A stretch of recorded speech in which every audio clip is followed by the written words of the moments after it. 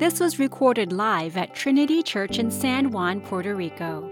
For more information, go to trinitypr.org. Good morning again. We are, I know it's a broken record, in the season of Advent. If you can't tell with the candles and everything we're doing differently, and it's talking about the expectation that we have of Jesus in His second coming, we also try to spend our sermon series exploring some of these same themes. And today we're going to be in Luke chapter 1. And as we explore this idea of waiting, I just had this experience where my 4-year-old son, Joaquin, he made those like chains, paper chains that you link together and like count down the days to Christmas. You know what I'm talking about? You guys ever do those? And the thing about being a 4-year-old and waiting is that waiting is exceptionally difficult for a 4-year-old. But it's really no different for us as adults. It's hard to wait, and I think one of the reasons that it's hard to wait is because it is built into an act of submission. Like Joaquin has to wait for me to tell him when it's okay to do something, right? He has to wait for the days to come. He's dependent, kind of subjected to time. And then we have to wait, whether it's on airlines or people to drive us around or rides, trusting that other people will remember you, maybe even in the midst of great delays. And in general, we don't like the idea of submission, right? We think it's a demeaning word and it's distinctly un-American. But the Bible doesn't necessarily share this view about submission. Now, it defines it in a particular way, but it says that we ought to submit our entire lives to the Lord. And it gives us a reason for doing this. It says you ought to submit your entire lives to the Lord because His promises for you are so good. But Jesus walked on this earth 2,000 years ago. It's been a long time since these promises were made. And frankly, as the time passes by and we have to wait and wait and wait, we find it more and more difficult to see the goodness of the promises. And as time goes by and we have to wait and wait and wait, we find it increasingly difficult to subject our lives to God's word. But complete submission of our lives to His word is what the Lord requires. And I think most Christians that I talk to want this. Most of you guys that I've talked to express desires of wanting to study His word more faithfully, bring your life into greater alignment with His word. But where the Spirit is willing, the flesh is often weak. We lack the motivation to submit our lives fully to God's word. Are these promises really as good as He says they are? Today we're going to read a story about a young woman who submits herself to God's word despite it having drastic implications in her life. And she's able to do this because she really does believe that these promises are that good, but not just believe it. She gets to taste it. Mary would only see the beginning of these promises fulfilled. We're going to read about Mary's, the annunciation to Mary that she's going to be with child. She'd only be able to see the beginning of these promises fulfilled in her life. And even this small taste would cause her to submit her life in almost perfect obedience. It's astonishing, her response in the face of what is announced to her. That she is going to be with child before she is married. That this child will be the King everlasting. And she says, "Let it be done to me as the Lord commands." I hope that in reading the story that we will renew our vision for what these promises are, but not only renew our belief in these promises, but also come to taste them anew, to see how they play out into our lives and find renewed motivation to submit the entirety of our lives to God's word. So if you would, please stand for the reading of God's word, which comes from Luke chapter 1, starting in verse 26. Luke chapter 1, starting in verse 26. In the 6th month, the angel Gabriel was sent from God to a city of Galilee named Nazareth, to a virgin betrothed to a man whose name was Joseph of the house of David. And the virgin's name was Mary. And he came to her and he said, "Greetings, O favored one, the Lord is with you." But she was greatly troubled at this saying and tried to discern what sort of greeting this might be. And the angel said to her, "Do not be afraid, Mary, for you have found favor with God. And behold, you will conceive in your womb and bear a son, and you shall call his name Jesus. He will be great and will be called the Son of the Most High. And the Lord God will give to him the throne of his father David, and he will reign over the house of Jacob forever, and of his kingdom there will be no end." And Mary said to the angel, "How will this be, since I am a virgin?" And the angel answered her, "The Holy Spirit will come upon you, and the power of the Most High will overshadow you. Therefore, the child to be born will be called Holy, the Son of God. And behold, your relative Elizabeth, in her old age, has also conceived a son, and this is the 6th month with her who was called barren. For nothing will be impossible with God." And Mary said, "Behold, I am the servant of the Lord. Let it be to me according to your word." And the angel departed from her. The grass withers and the flowers fade, but the word of the Lord stands forever, and we are to subject our lives to it. May he bless it for you and for me. Please be seated.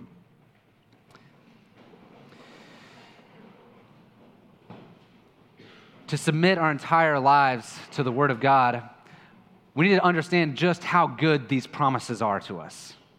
Now, I want to start with this question. What was the main reason that you submitted your life to Christ in the first place? And I recognize I don't know all of you in here.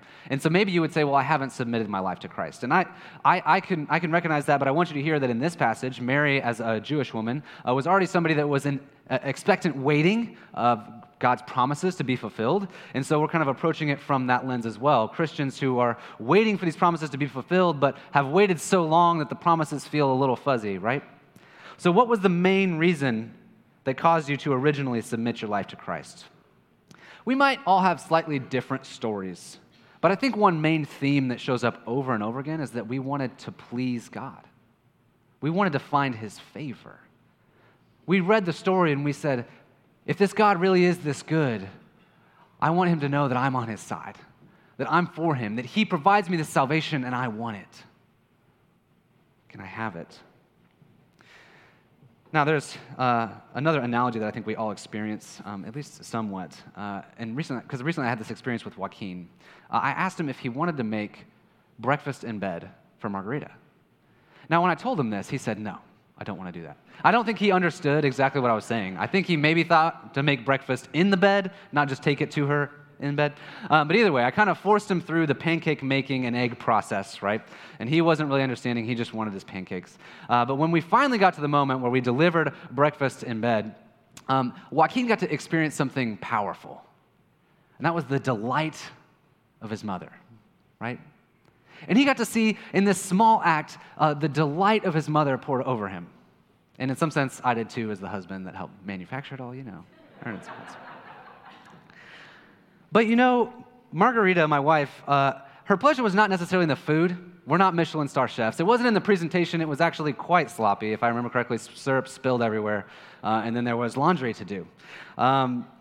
Margarita was pleased in Joaquin himself. And what mattered to both Joaquin and I was this experience of Margarita's pleasure in and through this small act. Now, what sometimes happens when we experience things like this is that we come to believe that we earned that delight and that favor through this small act. But we all understand that in the healthiest relationships, Joaquin doesn't earn Margarita's favor. Joaquin already has Margarita's favor because he's Margarita's son. Now, of course, we don't always have the healthiest relationships here and now. Even with good parents, they're not perfect. And so sometimes we come away with this feeling that we do have to merit people's favor. And in some sense, outside of our family lives, there's truth to that. We don't interact with everybody on the street the same way. We wait until some aspect of favor is shown and we connect with them in a peculiar way. But this is not how people feel in the family of God. You don't have to prove that you deserve his favor. And we see this profoundly in Mary's story. See, Mary, at this point in her life, has done almost nothing of significance. We know nothing about her. She's not married. She has no children. She's not left her father's house. She's an extremely common woman of almost no means. She's probably expecting that and hoping that she can please the Lord with her life, but she would probably admit that her life hasn't quite yet started. She's like, I'm about to get married. I'm about to leave my father's house. I'm about to do all these things that the Lord might find favor in. But before she'd even done anything of repute, anything that mattered really, an angel appears and declares that she has the favor of the Lord. And she doesn't just hear this once, she hears it twice. The greeting in verse 28, "Greetings, O favored one, the Lord is with you." And verse 30, "Do not be afraid, you have God's favor." Mary didn't have to earn God's favor. Mary received a declaration that she is the recipient of God's unmerited favor. And this is how God works. It's how he's always worked. Abraham didn't merit God's favor. He received a declaration of God's unmerited favor. Israel wasn't chosen because it was the strongest nation or the richest, but because of God's unmerited favor. David wasn't chosen because he was the biggest or oldest of his brothers, but because of unmerited favor of the Lord. One of the most powerful motivations for us to submit our lives to the law of God is understanding that we have his unmerited favor. And I think this impacts our lives in primarily two ways, because we don't have an angel telling us the same way that Mary does, right? We don't have an angel showing up in our lives and being like, you are favored by the Lord. We get to hear it here. But what the promise says here is so good. Because the greatest way that we experience God's unmerited favor, according to Scripture, is Jesus' death on our behalf. And let me just explain this out a little further. Because in his forgiveness of our sins, we are forgiven of our past sins, but also of our future sins. And that is unbelievable motivation for serving the Lord with our entire lives. We no longer have to believe that those things that we've done in our past have relegated us to some second-tier status of God's favor. We have his full, unmerited favor in Jesus Christ. There is forgiveness for whatever is past. There may be consequences. We saw this in David's life. If you remember, we just preached through 1 and 2 Samuel. We saw in David's life consequences for his sin. But we have the full, unmerited favor, forgiveness in his name. But even as we look forward and we say, this is such a big job to submit my life to his word, how could I possibly do it all? I barely know what's in the Bible, right? But Jesus also forgives you from all your future failures, so that you're liberated from not having to live a perfect life to merit favor from God constantly. Like once you were saved, all of a sudden you had to prove it. No, you still exist under the unmerited favor of God. You are free at every opportunity to repent of your sin and turn back and cling to the promises of God. Mary heard God's unmerited favor declared by an angel. And we hear it declared in the gospel, and it is no less true for us than it was for her. And we'll be unable to fully submit ourselves to God's word if we're not fully resting on this truth. Because otherwise, we're going to try to earn it. And I got to tell you, the Bible is full of stories of people trying to earn God's favor. And the story of the Bible over and over and over again is you cannot do it. You need his unmerited favor found in Jesus Christ. But you might say, okay, I have God's unmerited favor, but Pastor, do you know about my life? Because it doesn't seem like I have a lot of God's favor. My story actually seems pretty awful. And if I have God's unmerited favor, then God's unmerited favor isn't all that great. Have you ever asked where God's favor might be in your story? And sometimes, some of you might be in a place right now where you can say, like, actually, yes, I do see God's favor in my life. And sometimes we get those joys, right? But for many of us, we've probably experienced days, weeks, months, years, and even decades of thinking, where is God in this story? Mary, I'm sure, had a particular vision for her life. She wanted her story to unfold in a particular way, a quiet life with a man who loved her. But God, as the author of her story, had different goals. She was going to have a scandalous life, a child out of wedlock with questions and whispers, maybe even from family and friends in her town that she grew up in, shame and embarrassment. Although you have God's unmerited favor, God writes unconventional stories. God is the author of Mary's story. And he tells her what's going to unfold, and she kind of recognizes that. And she only asks one question, which I think if any of us were put in her shoes, we would have a lot more questions. Now, she asks a really good question that gets at the heart of what we're wondering. We're like, wait a second. How is this going to happen? And we kind of want to ask ourselves, why did Mary ask this question in this way? She asks, how will this be because I'm a virgin, right? Well, she's asking this question because maybe she's assuming that she misheard the angel. Like, she's hearing the declaration. She's like, you're going to be with child. And she's like, wow, this is great. This is going to be my first child with Joseph, right? Like after the wedding, when things are all good. Like, that's what God says, is good. But the angel restates the facts that it would decidedly not be Joseph's child. that she would be living in an unconventional story that God was authoring.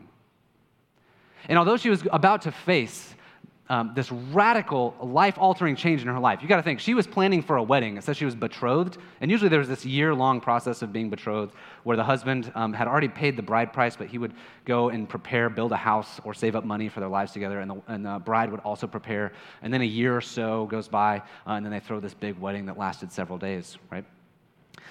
She's preparing for this day. She's not preparing for a baby.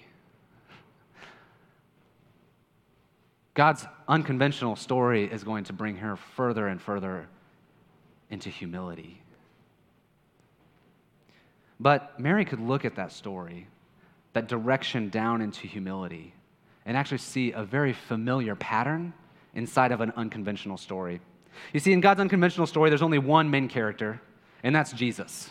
Just be clear about that. The Bible is one main character. It's about Jesus. And people are characters in the story too, but we either continue to be dead in our trespasses and sins, or we become alive by living into the pattern of the main character.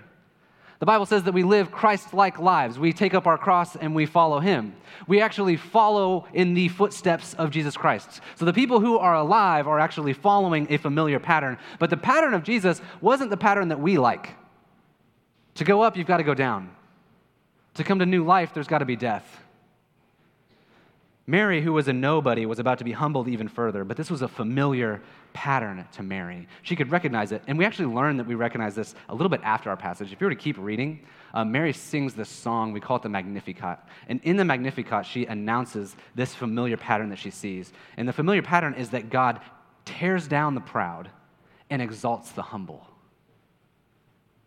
So she could say, even in this moment, although I am facing unbelievable circumstances in my life, I will face suffering.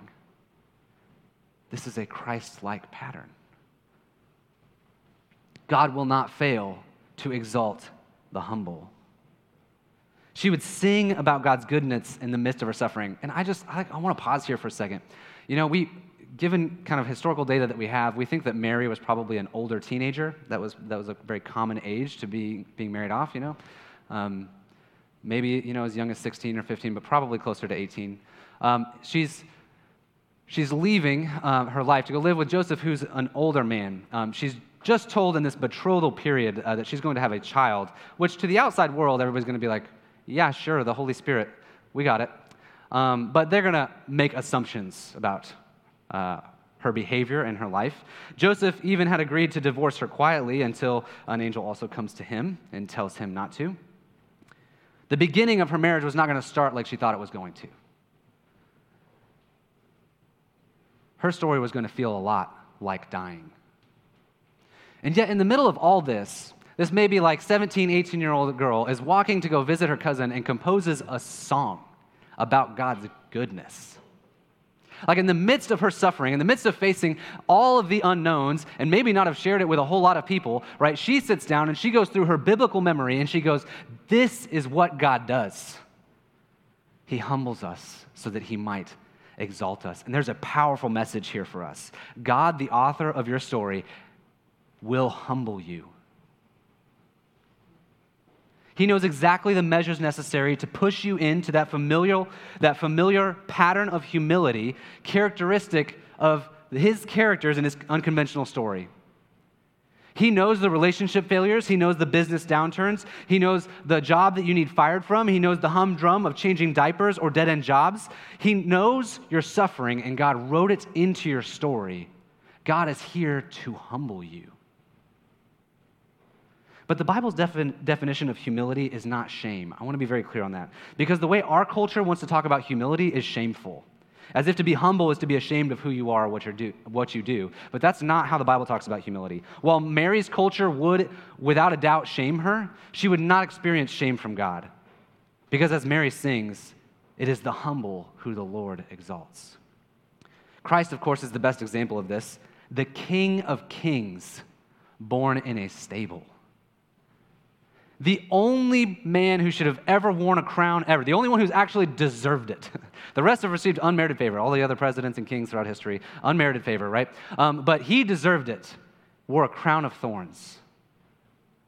Sure, he wore a purple robe, but was punched, beaten, crucified. He lowered himself further into humility because he knew the same thing that his mother did, that God the Father exalts the humble and tears down the proud. God's story for Mary's life, God's story for Jesus' life, and God's story for your life is to take you into further humility than you've ever been. He's going to take you towards what feels like death. For Mary, I'm sure that what she was facing was going to feel like death in her culture, but not just during that 9 months. Just think about the rest of Mary's life. I'm sure watching her son crucified felt like dying. I'm sure that burying her son felt like dying.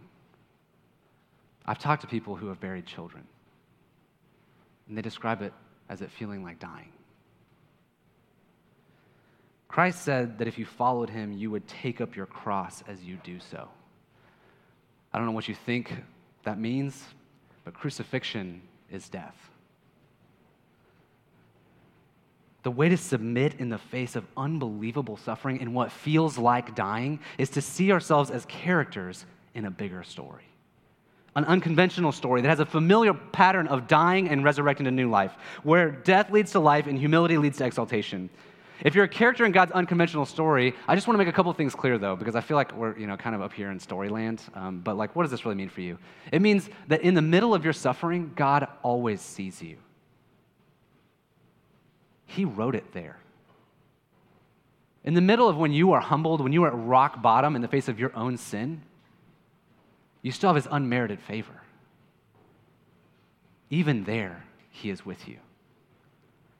God is never surprised. He's not surprised by what you faced this year that you thought you would never experience. He's not surprised by what you're going to face next year that you have no idea about.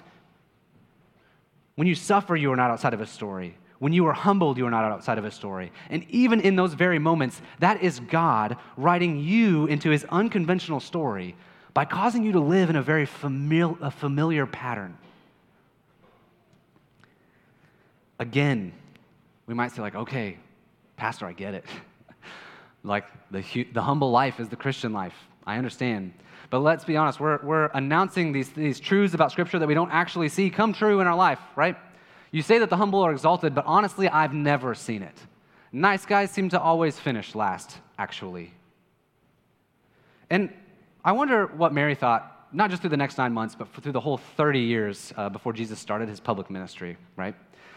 About whether or not these promises were actually going to come true. Because for the first 30 years of Jesus' life, it was regularity. It wasn't these grand promises that she was experiencing every day. When Jesus was 4, when he was 12, there were hints here and there, but the rest of it was just regular humdrum life. Jesus, born into poverty, learning the family trade with no chances of becoming a king. She needed something tangible. She needed the sign. Don't we want a sign? We want a sign in our lives. God, show me a sign that these things are true. I just want to know. I can endure all of this suffering if you were to just give me a sign. Well, God gives Mary a sign. In verse 36, it says that Mary's cousin Elizabeth, after a life of barrenness in her old age, would also bear a son. The Bible has lots of stories about God bringing life where there was barrenness. We just finished our sermon series on 1 and 2 Samuel, and 1 Samuel opens, if you'll remember and we're here with us, of a story of a woman named Hannah who was barren and prayed to God, and she was given a child. The Bible highlights these stories again and again because God is the God who brings life out of barren places. He brings life out of places where there is no possibility of life.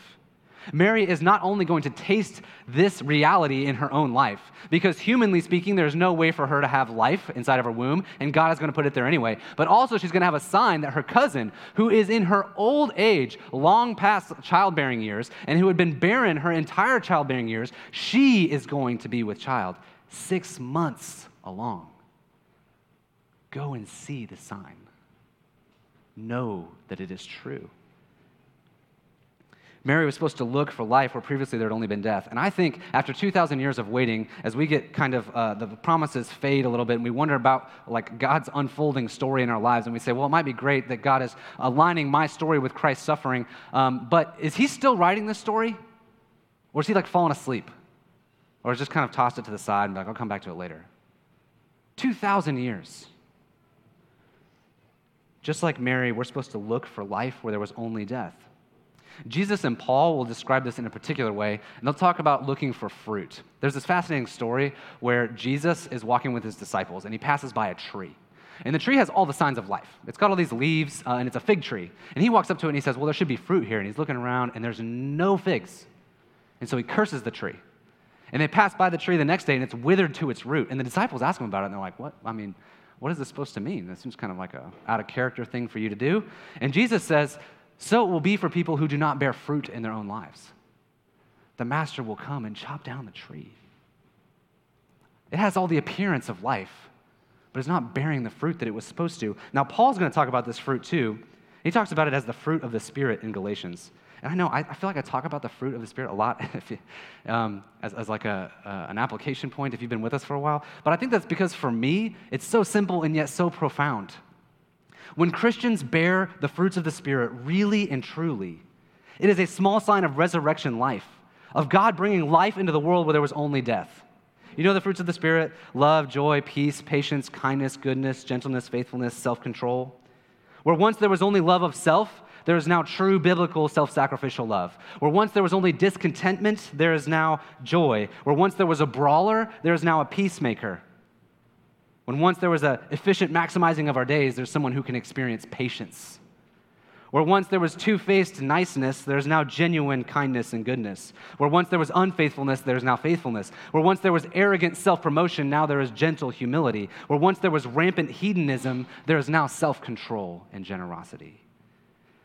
When these things truly manifest, it is a sign of true life. When these things are not present, even if the tree appears to be healthy, it is a sign of death. And Christians, that should scare us. We are not perfect. We do not bear the fruit that we ought to bear. We do not bear as much fruit in our lives as Jesus. We are not Jesus. And I think too often we are content with external Christian morality, the signs of life, with no actual fruit. We ought to look at our lives and see life where there was only death. We ought to look at each other's life and see life where there was only death. Not because we're afraid of the judgment that will come per se, although that is a truth, but for purposes of our sermon today, because tasting that fruit is tasting the promises fulfilled in your life. When the fruits of the Spirit manifest themselves in your lives and others around you, you're able to shout, there it is. There's life where there was death. There's the kingdom of God in breaking here and now. He's not asleep.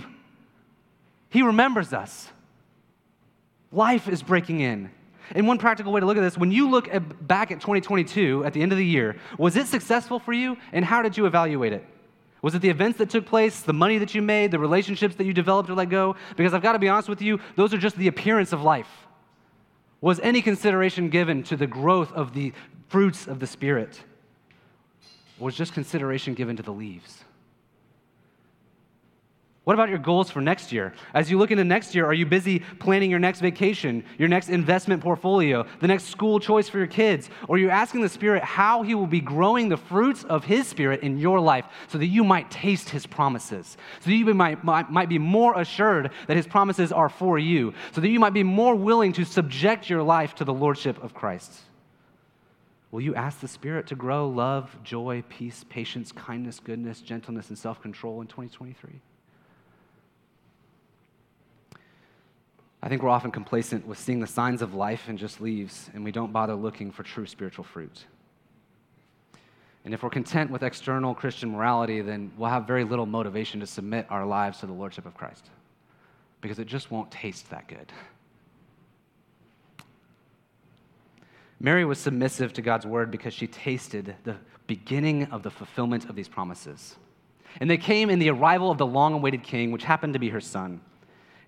And with her, we taste those same fulfillments. We taste God's unmerited favor because Jesus came to redeem us. His favor, His delight, His love of us drove Him into humility to rescue us. Unmerited favor. And we know that even in the midst of our sufferings, that we are united to His unconventional story because it's a familiar pattern. We look at Jesus Himself and we go, okay, my life is being united to His. I know that I will experience resurrection. And we look for the signs of it here and now to taste the fruit upon our lips, the fruits of the Spirit. that he has not forgotten or fallen asleep, that he brings life where previously there was only death.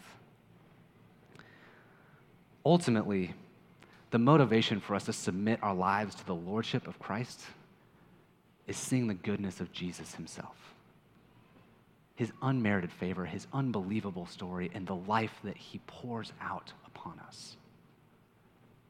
And he doesn't say that it is just a future thing. He says that we can already experience little pieces of it here and now. And these little pieces of it land upon our lips and in our hearts and our minds, and they spill out into our communities and our families because it is the love of God pouring out from us. Waiting for the complete fulfillment of the day when his kingdom fully comes and every tear is wiped away and everything is made right is exceptionally difficult. But these little tastes of unmerited favor, of having our story united to him, and this unimaginable life that we can taste upon our lips, they motivate us to continue to submit our lives to God's word each day, just like Mary, so that we can say with her, I am your humble servant, let it be to me according to your word, as we wait. Every day, we get up and we say, let it be to me according to your word, until the King himself comes and makes all things new. Amen. You know, Jesus gave us another sign to remind us, besides just the fruit of the Spirit's, of his favor, to remind us of the unconventional story, and also that his broken body and shed blood would bring us unmerited life. All of these things are contained here in this sign as well. The night that Jesus was betrayed, he took bread, and after having blessed it, he broke it. He turned and he gave it to his disciples, as I, ministering in his name, now give it to you. And Jesus said to them, take this bread and eat it. This is my body, which is broken for you. Do this in remembrance of me. And in the same way, after he had blessed it and given thanks, he took the cup. And he said this to his disciples, this is the blood of the new covenant, which is poured out for the remission of the sins of many. Take and drink. This meal was instituted by Jesus himself. And it is a taste of the resurrection life. Older theologians would say that this table, doesn't necessarily bring Christ back down, but it's actually Christ, by the power of his Spirit, lifting us up into the heavenly realms to when one day heaven and earth will be reunited again and we will feast together at his table. And this is just a foretaste, It's a little cracker and a thimble of wine. But one day we will feast with the Lord, really and truly. And these little foretastes, even this little foretaste, this almost poor substitute, is a life-giving confirmation that the Lord is at work in the world. If his body was worth this much, and his blood was worth this much, he will not fail to fulfill his promises to you. Come and taste these promises. But as a meal instituted by Jesus himself, this meal is for those who have fully submitted their lives to God's word, who are baptized into his body and his blood, and who are members in good standing in a church that preaches the gospel. If this isn't true of you, we don't want you to leave, but we want you to make use of the prayer in your bulletin. Come talk to myself or Kyle. My contact information is in the bulletin. We'd love to tell you more about how to make this happen. But we do believe that this is for those who have already been united to Jesus. And we would love to see you submit your life fully to Jesus' lordship. In a moment, I'm going to pray, and then we can come down the center aisle. We can go to these serving stations on my right and my left. We have a gluten-free option on my left, so if you require that, please go that way and just notify your server. And then there's red wine and clear grape juice. Please take according to your conscience. If you would, please pray with me. Holy Spirit, we ask that you would transform these common elements to their spiritual use, that we might taste and see God's favor towards us in Jesus' body and his blood. That we might be confirmed that even in our sufferings, we are characters of a greater story. And that we might rejoice at the small acts of resurrection life that we see on display even in this meal. And we ask this in Jesus' name. Amen.